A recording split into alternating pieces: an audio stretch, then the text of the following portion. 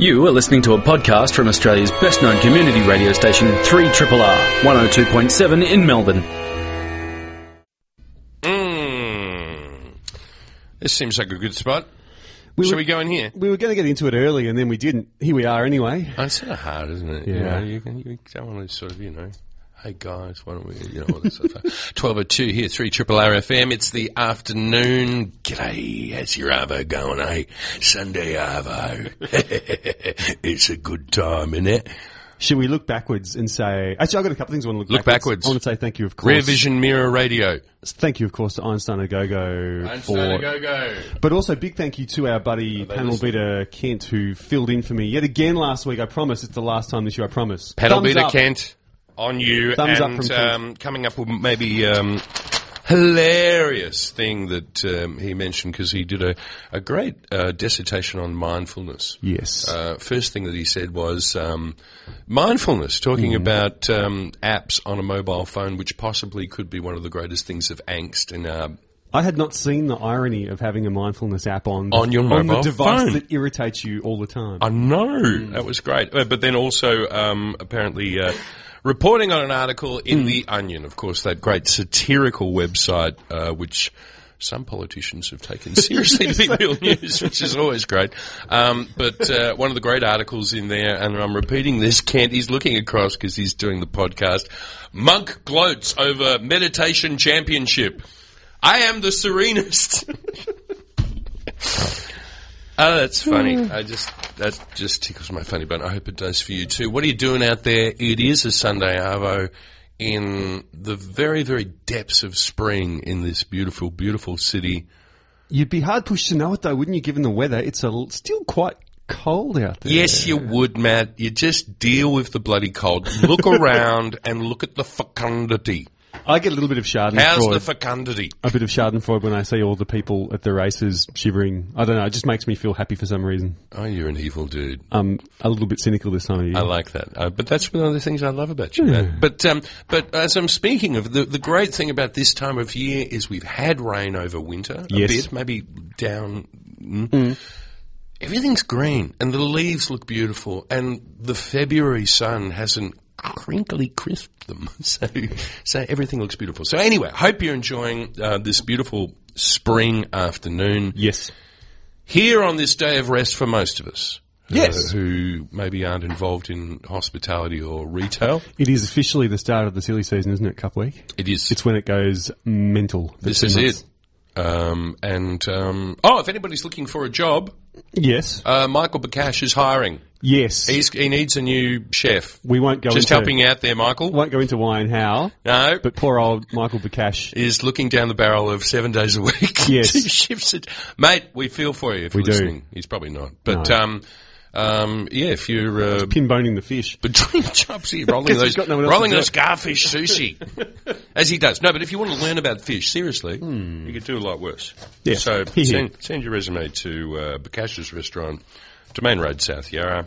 Which is still open, by the way. Another thing Bakash, Michael is pains to point out is even though the part of the road is closed, his part is not closed. Oh, no, his part is very much open and beautiful. So go to Bakash. I mean, talk about gorgeous aspects. Looking across the botanical gardens. It's a gorgeous Moreton spot. Bay figs. No. Of course, you won't see that. You'll be in the kitchen in the back. But, hey, don't worry about that. Yes. So, what have we got on today's show? I would like to talk about, we're going to do a little bit of a what's that in your mouth Yes. session with a little bit of historical context. Yes. Just tacked on in the end. And then we're going to talk about baking. Yes. Who bakes? You don't, do you? You said, look at that sneer. No, I sneered at you then. My bottom lip curled up a little bit. No, I just don't. I don't bake. I don't bake. Well, you bloody should. Because mindfulness, you don't need an app. No. You need an oven. An oven and some dough. An oven and some dough and something to hold form the dough. Yes. Anyway, we're going to talk about that because we've got some lovely people in here who are, yes, they're looking very chilled out. Yes. Michael and Philippa James of the Tivoli Road Baker. And, when we look at really good cookbooks, one of my tests is, and I was saying this to them, could you see this next to Stephanie Alexander's Kitchen Companion? I agree with that test, and I also agree... Would you say that? This book would sit very nicely as a as a reference. I had a flick through. Yeah. There's a sausage roll recipe in there which will end all sausage roll recipes. Right, so they got you with the sausage rolls. Well, we're going to talk to them about a few things. We're going to go talk very, very quickly about the journey. Yes, we do that just to contextualize. Yeah, you're not. Yes. But sourdough bread, making your own starter. What's this butter shortage all about? We might talk a little bit about that in the time that we have, and time always flees, and I must get going. So we are going to talk to them, and looking forward to that, and talking about this rather lovely book published by Hardy Grant. Of course it is, because it's beautifully published and it looks great. And speaking of publications... Yes. National publications. Yes. Encompassing this great brown land. Yes. The Good Food Guide, Matt. 2018, the first national edition. The first national edition. So we've got Rosalind Grundy coming in. We look forward to seeing her come in here, and we'll be able to get a bit of a snapshot as to what's happening... everywhere. Around the country. Yes. As well as, of course, the food capital of Australia here in Melbourne. The glorious Prague of the South that we reside in. This is true. Yes, this is true. So we're going to do that. No, but before I want to talk about that, I want to talk about referring to a great dish in a sort of pejorative sense. Boiled meat. You said earlier, just before the show, you said, Matt, I had some boiled meat during the week. And I went, oh, yeah? I was being provocative. Because that's not traditionally the way you cook meat for its full flavour or however. It's just, or how the marketing department might go and say, hey, how are we going to sell this? But if I say to you, I had some delicious corned beef. I go, oh, yeah? Yeah. You go, oh, yeah, that sounds kind of good. And I love corned beef, and I haven't had corned beef for a long time. It's probably been about a couple of years. And I just thought, look, it's time to get a piece of corn silverside. Although having that, I thought, actually, I really do prefer the brisket. And boiling it up, and it is, Matt, about the aromatics that you put in the water. Is it? It is. Right. Otherwise, it is it's just boiled meat. Just bloody boiled meat, isn't it? Grey slab of protein. Yeah, it's not very nice. No. But for me, I put things like mustard seeds, peppercorns, so this goes in cloves, the water? bay leaf. Okay, here you go. You want the full thing? Please. Put the meat into the water, boil the water. Yep. Throw out the water because all that scummy proteins have come up. Clean the pot, start again. Right. You have a clean slate to go with. Yes. God, I'm looking like Donald Trump with my hands. Stop it. Gesticulating madly. With the tiny hands. Tiny hands. Who would have thought it? Who would have thought cooking meat was so hard? But yes. Then what you do is you start again. Put in the water. So aromatics. In this case, for me, bay leaves, cloves, peppercorns, mustard seed. Very, very important. A little bit of brown sugar, a little bit of vinegar, and you want to see the magic thing we put in there? Orange peel. Ooh. Orange peel. Acid. Citric. No, it's sort of this nice sort of trebly sort of note on the top. Cloves are sort of basey on the bottom. This is sitting on the top. Anyway, it's really, really good. But one of the things I love to have with my beautiful corned beef. Yes. And stick with me, vegetarians. Come back to the radio. It's all right. A beautiful latka potato. Ooh. Or roasting. A potato pancake. Now, have you ever made a potato pancake? I have not.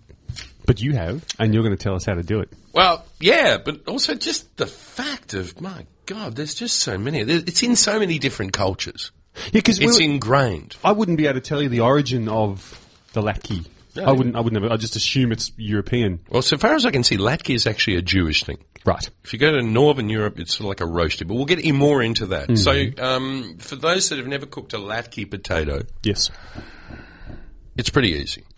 I use 4-to-1 ratio. 4 potatoes, which you want a waxy sort of potato. Yes. 4 to 1 onion.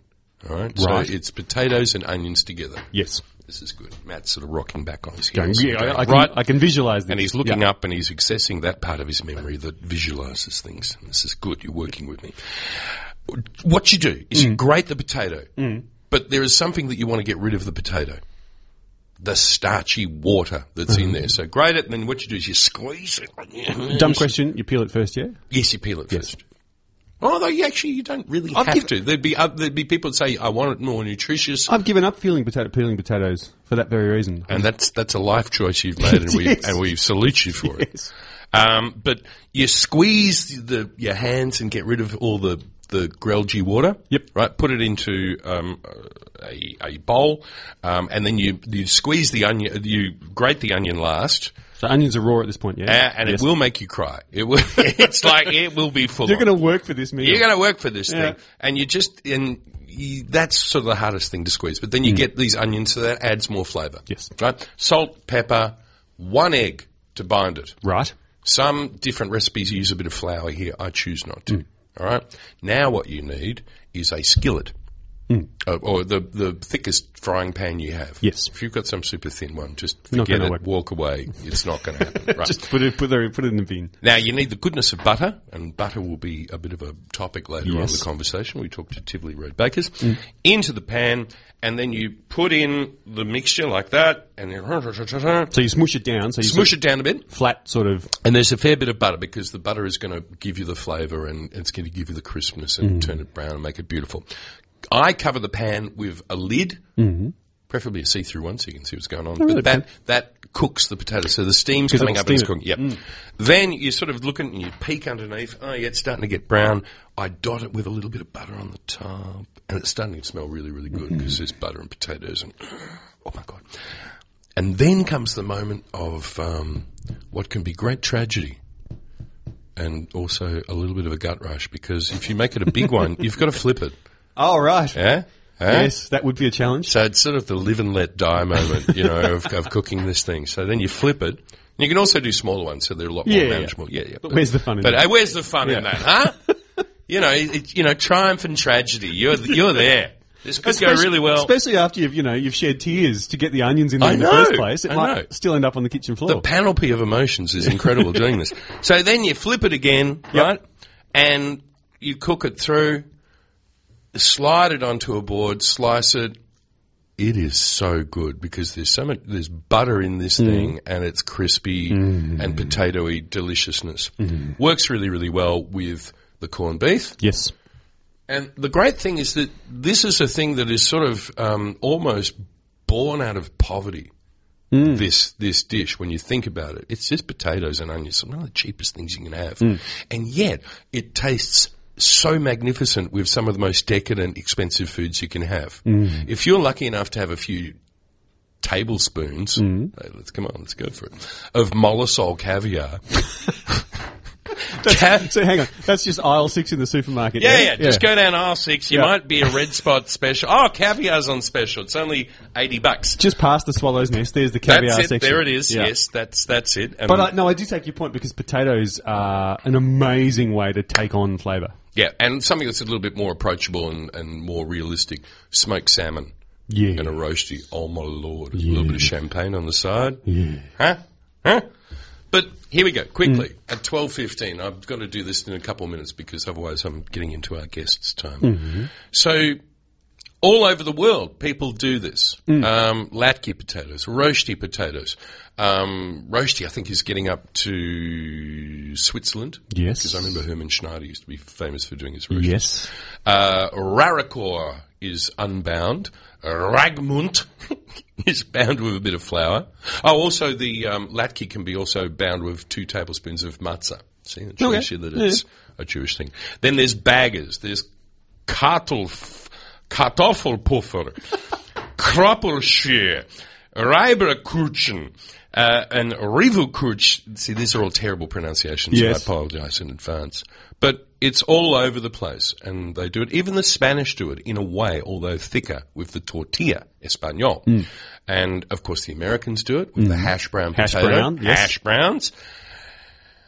And then there's the English and the Australians. And we came up with a dish which is called mock fish, or mock whiting, which I suppose was a way at times of great austerity. Yes. Looking back over the Depression and the war, when, those fish weren't growing on trees. One still aren't, for a lot of people, They probably don't. And I've never seen... Yeah. Fish is quite expensive per kilo. And I found, just to finish this up, a really interesting recipe for this thing. You're not going to sell me fish and serve me potato, are you, Cameron? I might. I've got a recipe here from, I think it's the war, when, we're watching the Sullivans and they're going, damn this war, Grace. Yes.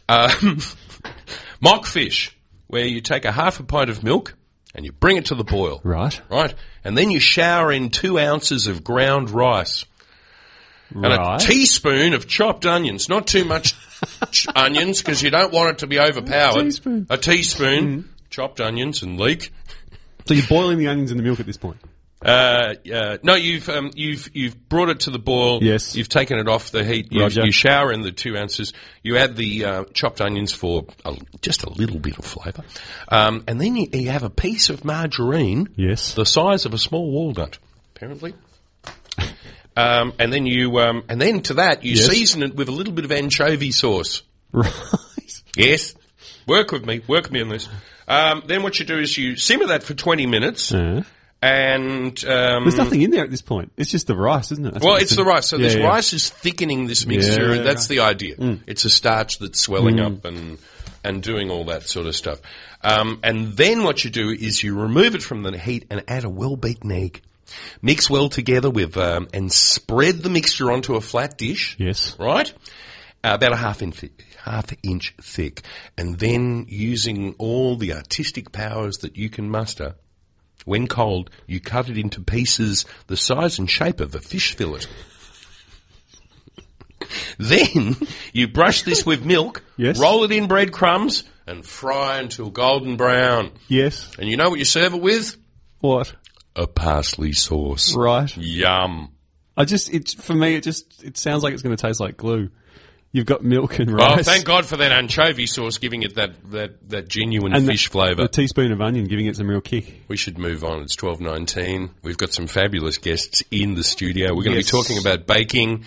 Put aside the visions of mock fish, but please think about doing a latke potato, because once you get it in your repertoire, you're going to love it. It'll stay there forever. You're going to love it, especially if you've got some smoked salmon to go with it. We're going to play some music, Cameron. Sounds good. 30 years ago this year. 30 years ago today. This year. Was it this year? Anyway, coming up on Friday, the Stems are playing at the Croxton in Thornbury to celebrate the 30th anniversary of this album. Does this go into classic rock? I guess it is kind of classic rock. It's a classic track. It certainly sounds classic when you hear some of these guitars and drums. You're going to love it. And you say a bit Oasis-y. This one is a bit Oasis-y, I would say to you. On Triple R. You're not paying attention, are you? No, I just had my thing. After giving this great briefing to our guests about headphones, I'd turned down my volume and I couldn't hear anything. So there's a little bit of embarrassment to start this interview off. But Michael and Philippa James, welcome. Thank you. To 3 Triple RFM, and congratulations. I think Matt and I agree, at one of the best books of baking we've seen. Thank you very much. Thank you. Yeah. There's a good start. Yeah. Very so good I might start. get you to go nice and close to that microphone. There we go. So that we can hear you, Michael. You guys have just released a book called The Tivoli Road Baker. When was this published? How long ago? Last week, yeah. This is fresh. Yeah, it's a fresh loaf here. Yeah, it is. Okay, you can hear it. Yeah. There you go. 1st of November, it was released Australian-wide. So this is from Hardy Grant. And I suppose just to get us into the scheme of things, there's a lot of events in your life for both of you that sort of have taken you to this point. Yeah. How did you get here to be doing this, and what was the impetus of getting this book out? Yeah, so I guess it's a journey from myself being a chef over. Because you're not from here, are you? No, I'm from the Cornwall in the UK, so I was a chef in London the for surf coast a long time. Of the UK. Yeah, cold surf coast. Yes, as long as you got a dry suit. Yeah, and a head suit. Yeah, so it's so I spent a long time over learning the trade as a chef. So that's why we got a lot of savoury with sausage rolls, pies, pasties from my home. Ox cheek. Yeah, so there's a lot of that in there, and I moved to London. That's where I met Pippa about Was it now? Long time ago. Long time ago, yeah. We met in London. In the last century. A couple of footy seasons ago, when you were both in the industry. Philippa, you've been working in lots of different places. Yeah, so I worked front of house in restaurants and moved to London. I've got a lot of family in the UK and wanted to get to know them. And a lot of times it's almost a mandatory trip, isn't it? It is, yeah. And the restaurants are so different over there. There's so much to learn for a front of house professional. And yeah, we met there and then lived in Sydney where I managed a restaurant and then went back to London. Which restaurant was that? I managed Flying Fish in Pyrmont. Yes. Not long after it opened. Yes. Which was, a lot of fun. Were you guys working together then? Were you in Sydney? That's where I started baking at a place called Burke Street Bakery in Surrey Hills. Right at the birth of Burke Street. So it was. Hey, what did that do for your relationship, though? I mean, we sort of think about bakers being sort of solitary nighttime people. Yeah. And you're working in the times of services of lunch. Absolutely. How did that go? That was really hard. Probably difficult? The hardest time for that was when Michael was working for Movida Bakery after he opened the bakery in South Yarra, and I was working at Cutler & Co. And there were nights where we would pass each other in the hallway. He would be leaving for work and I would be coming home from work. Yeah. And that was really depressing. That's the hardest, Yeah, but here we go. Testament to you guys. You're still together as a team, and so you've been able to go through that and united. You have started a place in the flat of Toorak Road, we can call that, between Chapel Street and Williams Road, near one of my favourite sounding streets, Rockley Road. But Tivoli Street, so on the north side of Toorak Road, just a little way up, you've got this beautiful, beautiful bakery. So, thank you very much. Yeah, it's been 4 years, so I guess it's a book of 4 years of bloody hard work. 4 years of hard work and all our tweaking and recipe testing and gaining more knowledge, So this is everything that we've done since we started our hospitality, I guess, is all, it's all come up to that, into our book, So and what was the sort of, when you said to each other, let's do a thing together, and you said... Yeah, I guess, well, Michael had always wanted to have his own place, and he was working for the man, Frank and Andy, the other people, Movida Bakery, and then they offered us the opportunity to buy the bakery, so we jumped at that, and I guess we didn't really have any downtime. We didn't close or refurbish or anything. We just wanted to keep it going and really just focus on the product and cash flow positive too. Obviously, well, we didn't have any money, so we had to keep the cash moving. And just really build on what it was, and we've kind of evolved it and changed it over time. How's it changed? What are the changes you've made? Well, I guess as we've gone along, we've reviewed ingredients that we're using and always made choices to use better ingredients. And that's something that very much comes through in the book, because you talk about you champion your suppliers. Yeah, that's right. Yeah, there's pictures of your suppliers in there. So there's the Whole Grain Milling, which is our grain growers up in Victoria, New South Wales. There's Mount Zero Olives in Grampians. There's Richard Seymour's in there with his family. Yes. Yeah, it's been awesome to deal with. Yeah, so there's key people in our book that we've been working with for quite a while now, which are important for our bakery. And one of the things that's very, very important for you is the integrity of the ingredients in the product. And then we also, when I talked to you about, what do you want to talk about? And I said, well, we want to talk about the wheat and how it's important for really, really great whole grain wheat, because we need to consider all of that kernel. Yeah, we do. Yeah, I agree. Yeah. So, it's been something we're trying to incorporate in our baking the last few years, and again in a book with there's like whole grain scones in there. There's whole grain spelt galettes and the bread and the carrot cake. The carrot cake. So there's that's been the last 2 or 3 years in our bakery. Since we come back from the States last year, we went to an event called the Grain Gathering, where we were hanging out with lots of amazing bakers and farmers and growers. The Grain Gathering. Yeah, it was an awesome event, which really inspired us to think about what we do and how we do things. So it's made us What are the things you took back from that? They were using a lot of whole grains in their baking, yes. And it's quite different technically, that kind of baking, so we've kind of slowly incorporated more of that for the flavour and the nutrition. Yeah. And the digestibility, which I think we need to probably touch on. Yeah, well, I guess we get a lot of people who ask for gluten-free products. Bread, particularly, and a lot of people who say they struggle with gluten. Yes. And I guess we would argue that what they might be calling bread, what you get in a supermarket in a plastic bag, doesn't actually relate to what we would call bread. The quality of the grain and the low use of chemicals. We use all organic grains for our bread is important, but also the process of the slow fermentation, which aids digestion, and a lot of people. And the glycemic index of said product. That's right, yeah. Which is very, very important. Just to more this into sort of an argument, is the fact that bread has been a major foodstuff since the dawning of agriculture, starting in the Fertile Crescent, 4,000 years ago? Anyway, we've been doing it millennia. It's been a few footy seasons, hasn't it? Yeah, if we're going to put it that way.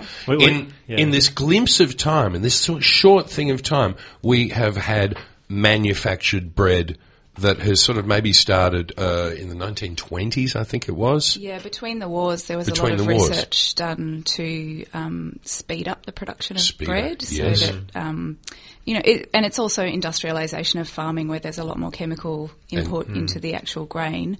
So there's that. There's the high speed production of bread. Yes.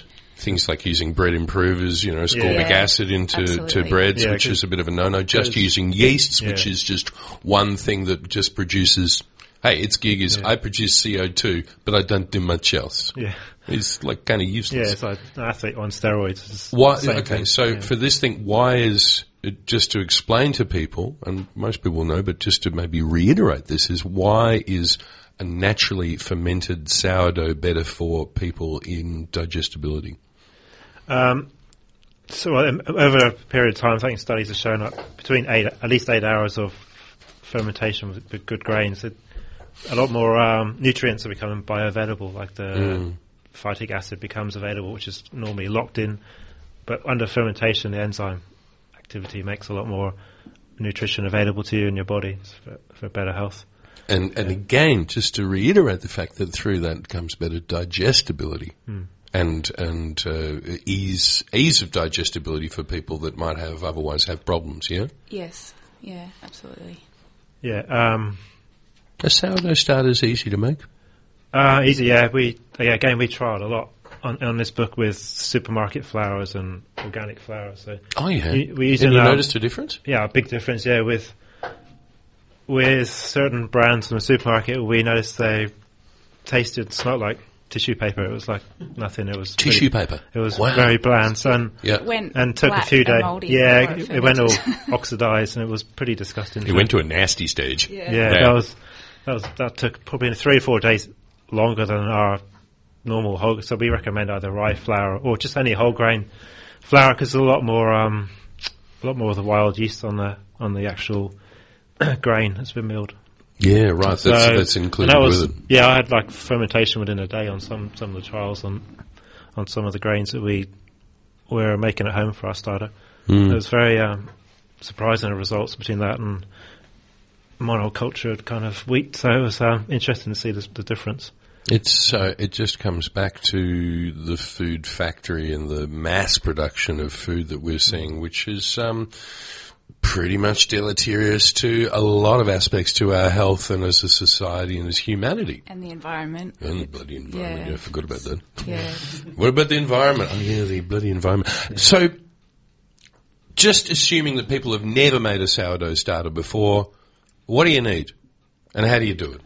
And how long does it take? Yeah, so, like I said, it took me, I had probably 3 or 4 days to get it, active and on average. To just need a bit of whole grain flour, water, mix it up, stick it in room temperature. It takes a few days to get it going, and then bread production, maybe 5 to 10 days onwards, you can start to make a loaf of bread, and it will get better over time. Yes. Yeah. And the thing is, the wonderful thing about these things is it takes on the microflora of the area that are around you. Yes. Like, you can buy, say, sourdough starters from San Francisco, maybe one of the, the America famous sort of things, and you can bring it in. But it'll change. Yeah, it'll change, whatever. It'll evolve. That's right, yeah. And the flavour will change, and maybe the balance of the bacteria and the yeast in it will change. So yes. So whatever environment it's in, or the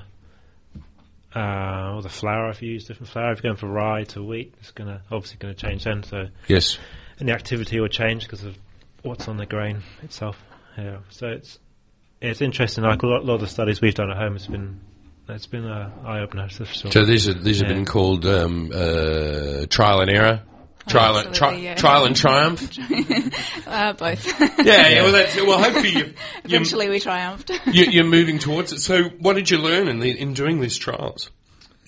To buy good local grains, pretty much.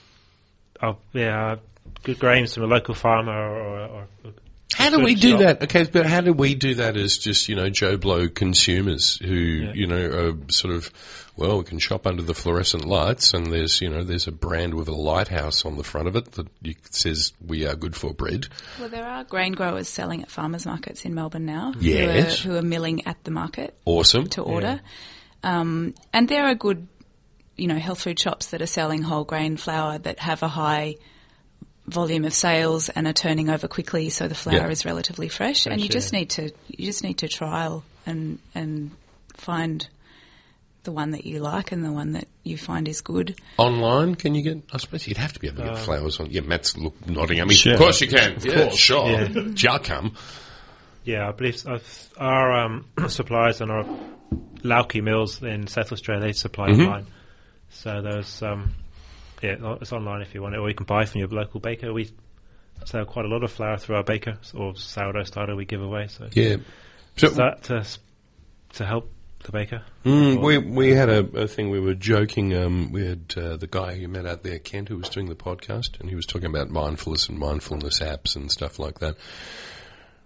One of the best ways to just lose yourself into a moment is to make bread. Oh, I think, don't you think? Yeah. It's like you don't think about your problems when you're making bread. So. As nutrition, as something that brings the family together, and also maybe as mindful therapy. I think the whole notion of making bread is good. In fact, you've got homework, Matt. You've got to make some bread. Right. Okay, that's good. Now, but this book isn't just about doing sourdough bread. And Matt, you pulled out some that you thought were amazing. Do you want to just? I just went for the mad phone book style stab in the middle of the pages. You had OMG sausage roll, and ended up at the pies and sausage roll section. That is the sausage roll recipe, I think, to end all sausage roll recipes. Yeah. And the pies look amazing too. Yes. Look amazing. Thank you. I guess. What do you? Yeah. But there. Go on. In there, there's pies, sausage rolls. We do salads in the bakery every day. Our chicken. There's salads in the bakery book. Yeah, that's kind of awesome. Our chicken sandwiches, which have become a bit of a cult item. There's a few recipes for those and others. And there are some, larder basics that you need for that kind of stuff where if you've got your larder stocked, you can make really great food very quickly. And morning buns. What's a morning bun?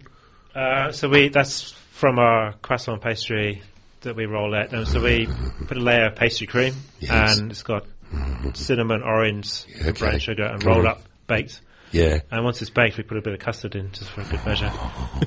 And they're a popular item. They've become that's really good. Really popular. Yeah. Matt, I'm sorry, I just got to, and sorry, Roz, who's waiting out there. Just got to ask one more thing that we can just maybe if you can comment on. There's a lot of talk around the place about the great butter shortage of 2017. Is that a thing? Is it happening, and why? I think it's come mainly from Europe. With a lot of people are switching from skim milk to full cream milk. So I think. And from margarine to butter. Yeah. Actually, in Europe, they probably never ate margarine much, did they? Yeah, no, I hate the stuff. The margarine. Yeah, so I think a lot of panic buying as well. Probably, prices are going to go up. Let's buy a pallet full of butter. So yes, which is putting up prices. Yeah. And are you paying more for butter? The prices have gone up, but we're kind of working with Naomi from King Valley Dairy. So we're just in the last probably 3 to 4 months, we're actually switching to local King Valley for our croissant anyway. So we're kind of giving up the French butter. Yeah, so the prices have gone up, but not.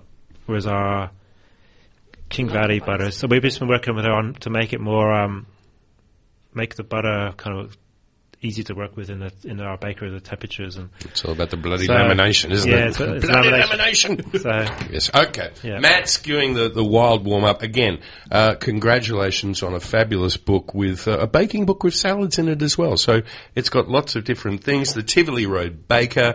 It is published by Hardy Grant. It's only been out for a week. How much is it? I'm going to reckon $60. $50. 60 bucks. Worth every cent too. So. Got to say, this is very much used and recommended by the guys who eat it. Matt's into it. We give it the stamp of approval. Stamp of approval. 5 stars. Thank you so much for coming in. The rest of the day off, or do you have to go racing back? No. Awesome. Yeah. Well, enjoy that. Yeah. Ros Grundy's going to be in, but we've got a little bit of music first. Matt, hit it. There it goes. Thunder Road. Triple R is where you are at. Eat It is the show. We're at the tail end. But we are absolutely delighted to have sitting across from us Rosalind Grundy, Chief Editor of the Good Food Guide National. Can I just correct you? I'm the co-editor with I just my promoted Sydney you. I know, but I do have to share the limelight. love with my Sydney colleague Miffy Rigby. So I'm the co-editor of the National Good Food Guide. Hands across the waters. Yeah. Or across the Great Dividing Range. Unity has happened and consolidation has happened. That's right. Do you want to speak to that a little bit? Well, what tell us about that. All right. So the Fairfax organisation used to publish 3 separate guides. We used to do the Age Good Food Guide here in Melbourne, the Sydney Morning Herald in Sydney, and the Brisbane Times in Queensland. So we had 3 editions, and we had a teams doing all of those. Yes. And over the last few years, we've just been saying, doesn't it make sense if we put all of this effort into one book? And because we're finding that Australians are travelling more than ever. And we thought, why don't we just pool resources and put them all in one guide? And, hey, while we're at it, because it doesn't make sense to only have 3 of the states down the East Coast, why don't we review in some of the other states and try and find the best places in those other states? So that's exactly what we did this year. So consolidation and growing from that. Yeah, and it's been amazing. It has worked a lot better than we ever expected. It's been much better received than I would have expected, because all the people in those other states that haven't previously been reviewed are excited to be involved, and we're finding as reviewers great places out there that we didn't previously review, and it's just been a fantastic experience all round. Does this mean that you travel more interstate to do reviews? A little bit more. We did share it share the travelling and the reviewing amongst our core teams. So we divvied it up, and I was lucky enough to get some of the South Australian places, fallen in love with South Australia. Yes. And my other colleagues did Tassie and other places. And Darwin, you sent anyone up to Darwin? Yeah, we did. We sent 2 of our senior people. In fact, Miffy and Jemima Cody, who's the Age chief reviewer, went up to Darwin, and, well, they found one Hatworthy restaurant. What was it? Hanneman. Hanneman. Yeah, it's been there for many years, and it's still really good. Sort of Thai-style food up there. Because Darwin's like another country, isn't it? The fact that you go to the markets of Darwin and you could think you're in Southeast Asia. Absolutely. Yeah, amazing. Yeah, so that was really great. But, that's good. But down here, down here. What's so one of the great things about, and this is one of the great reasons to have you on the show every year, someone from the Food Guide, is that it's a great snapshot, and it's also a great sort of looking at what's happening in food trends and where we're at. And you guys are always able to summarise, this was the year of X. Yeah. What 2017? What's been happening in restaurant land out there that we should know in about? previous years, we've been able to say, this is the year that everyone was eating, I don't know, cauliflower. Or shared plates and smoke. Or whatever. It was the year of smoke once. I know, that's right. Yes. And cooking with fire we've had. Well, this year, I don't think, pen poise. No. I don't know that there have been as many trends. I think maybe a lot of the chefs are finding their own voice. I'm not seeing as many obvious trends. A lot of them or fads. We could say that's sort of the pejorative side of that, isn't it? I haven't seen as much of that this year. I mean, obviously we've seen a lot of charcuterie. We've seen a lot of chicken liver parfaits. Those are probably two of the things. Yes, but it's been things like wine bars breaking out all over. That's been one of the trends. Wine bars with great food has been one of the key trends. So it's those of my friends who are on Tinder. I'm not one of them, obviously, but swiping madly. Yes, it's a very easy place to go on a Tinder date because you can just have one drink and you're out. And if you want to put the handbrake on. Yeah, that's right. And so it's rather than sitting down for a whole meal and that being potentially awkward, you can just meet for a glass of something at a wine bar and over and out if that person hasn't hit the spot. Paraphrasing, this is the continued casualisation of the eating experience, I suppose, isn't it too? Definitely that. That has continued. Yeah, because there was a time when, people came and the restaurants were open between about, 6:30 and 10 o'clock. And they did lunch, and you couldn't get anything in between. But gradually we've seen that. Neuenhausen was a very important part of that, of course. Yes, of course. That's been a very important part in Australia. And we're seeing it in other states to a lesser extent. I mean, that's been, I think, a problem in Sydney, the lockout laws. We can sneer and snigger. Those leagues, clubs that have that, and the pubs that have the thing. But this is also a great time to do what I call the Julie Andrews and talk about these are a few of my favourite things or places. Yeah. And what are the favourite places that you've been to this year that you think is just great or dying to go back to? Well, South Australia generally, I think, has been a fantastic one for me. Yes, so. And I loved a place called Shobosho over there. How do you spell that? Shobosho. Shobosho. And the chef there is a guy called Adam Liston. You might remember him from such places as Northern Lights in Smith Street in Collingwood. Right. Yeah, okay. So, nice story actually. He's an Adelaide boy who came over here to make good and did so, and was about to open a place in Melbourne CBD, and just the amount of red tape really caused a lot of problems, and so couldn't do that, and so he thought, well, bugger it, I didn't get a hat either, so I'm going to just go home and have a nice life with my wife and maybe have a child and maybe buy a house. He's done all of that. He's opened a restaurant and they've got a hat. And wow. So he's really excited about being in the guide for the first time and with a hat. What sort of food does he do? So it's Japanese. This is one of the trends, perhaps. Japanese/Korean/Chinese. Awesome. He spent time in Shanghai himself, and his food kind of mixes a few of those things. Those sort of. So it's a bit like Andy McConnell in that way, isn't exactly. Very similar to what Andrew McConnell's doing down at Supernormal. Sorry, I've got to keep doing that. Yes, Andrew McConnell. Yes. Oh, I'm not sure that he would correct you, but that's just how I. Indeed. Andrew, of course, famous for working in Hong Kong, imbuing himself with Chinese food, and then also Shanghai, working on the Bund. And this guy, same sort of thing. Yeah. And so that was great. And similarly, I really liked Supernormal Canteen this year, I thought, down in St Kilda. At the place that Andrew McConnell's previously had Lux, previously had Goldenfield. Luxembourg. So this is Luxembourg. Sorry, yes. You're right. Lux was a whole other place in St Kilda. Whole other kettle of fish, yes. So 3 iterations, and I reckon this is the best. Yeah, loving what he's doing down there. So those are 2. What are the prices like down there?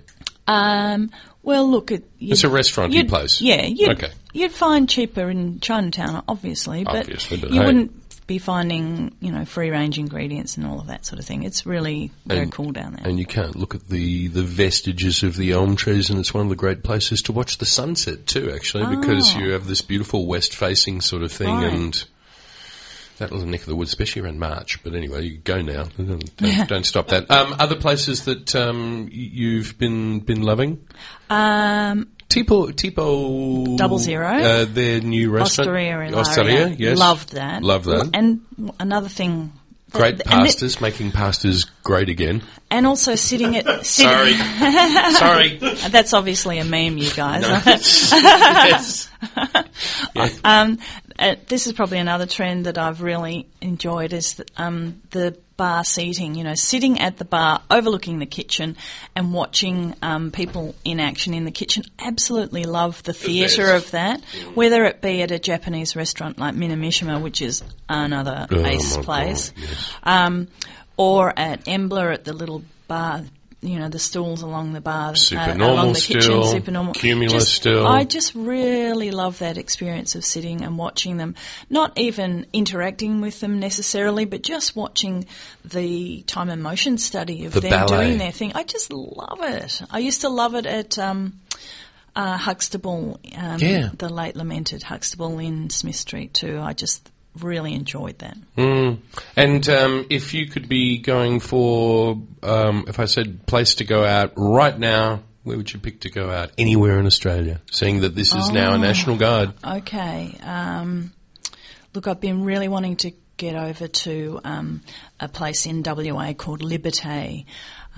It's a kind of a pub, and they're doing cool Asian food there. I'd really love to go and check that out, so that's where I'd love to go. But hey, it might not be open on a Sunday. I'd have to check the guide. Yeah, that Nullarbor, and then there's that time difference too. But the great thing is that we're looking at a National Guide. It's $29.95, so it's $30 effectively. Come on. Find it in all your good bookstores. Newsagents, you see them. Or you can buy it via the Fairfax website, the store, and have it delivered for no cost. Really? Yeah, home delivered if you want it. By drone. Yeah. It's all happening. Ros Grundy, a delight to see you as always. Thanks, Cam. And Thanks, maybe Matt. what we might do is we work towards the end of the year, we might get you in for maybe a wrap-up of the year. Yeah, let's do that. And we'll do a giveaway. Ooh! All right. That sounds rather good. Ros, thank you for joining us. Thanks, guys. Ladies and gentlemen out there, thank you so much for joining us. It's been a lot of fun. I hope I've inspired you maybe to do a potato pancake, but not the mockfish. Sounded appalling. That sounded appalling. Yeah. Go to Tivoli Road Baker, buy the book. It is just divine. Ros is dying to have a look at it. I'm just going to pass it over here. Coming up in the next hour, Matt, we have... Sunday lunch is clocked over another 4 weeks. So coming up next, we've got Arige, exploring culture in all of its many manifestations. It's a teaser. Tune in and find out. Stick around for that. Thank you again for joining us. It's 1 o'clock. We need to go. Let's get out of here. Let's do it. Bye. You've been listening to a podcast from Australia's best-known community radio station, 3RRR, 102.7 in Melbourne. For more podcasts, information about upcoming events and our live stream, please visit our website at rrr.org.au.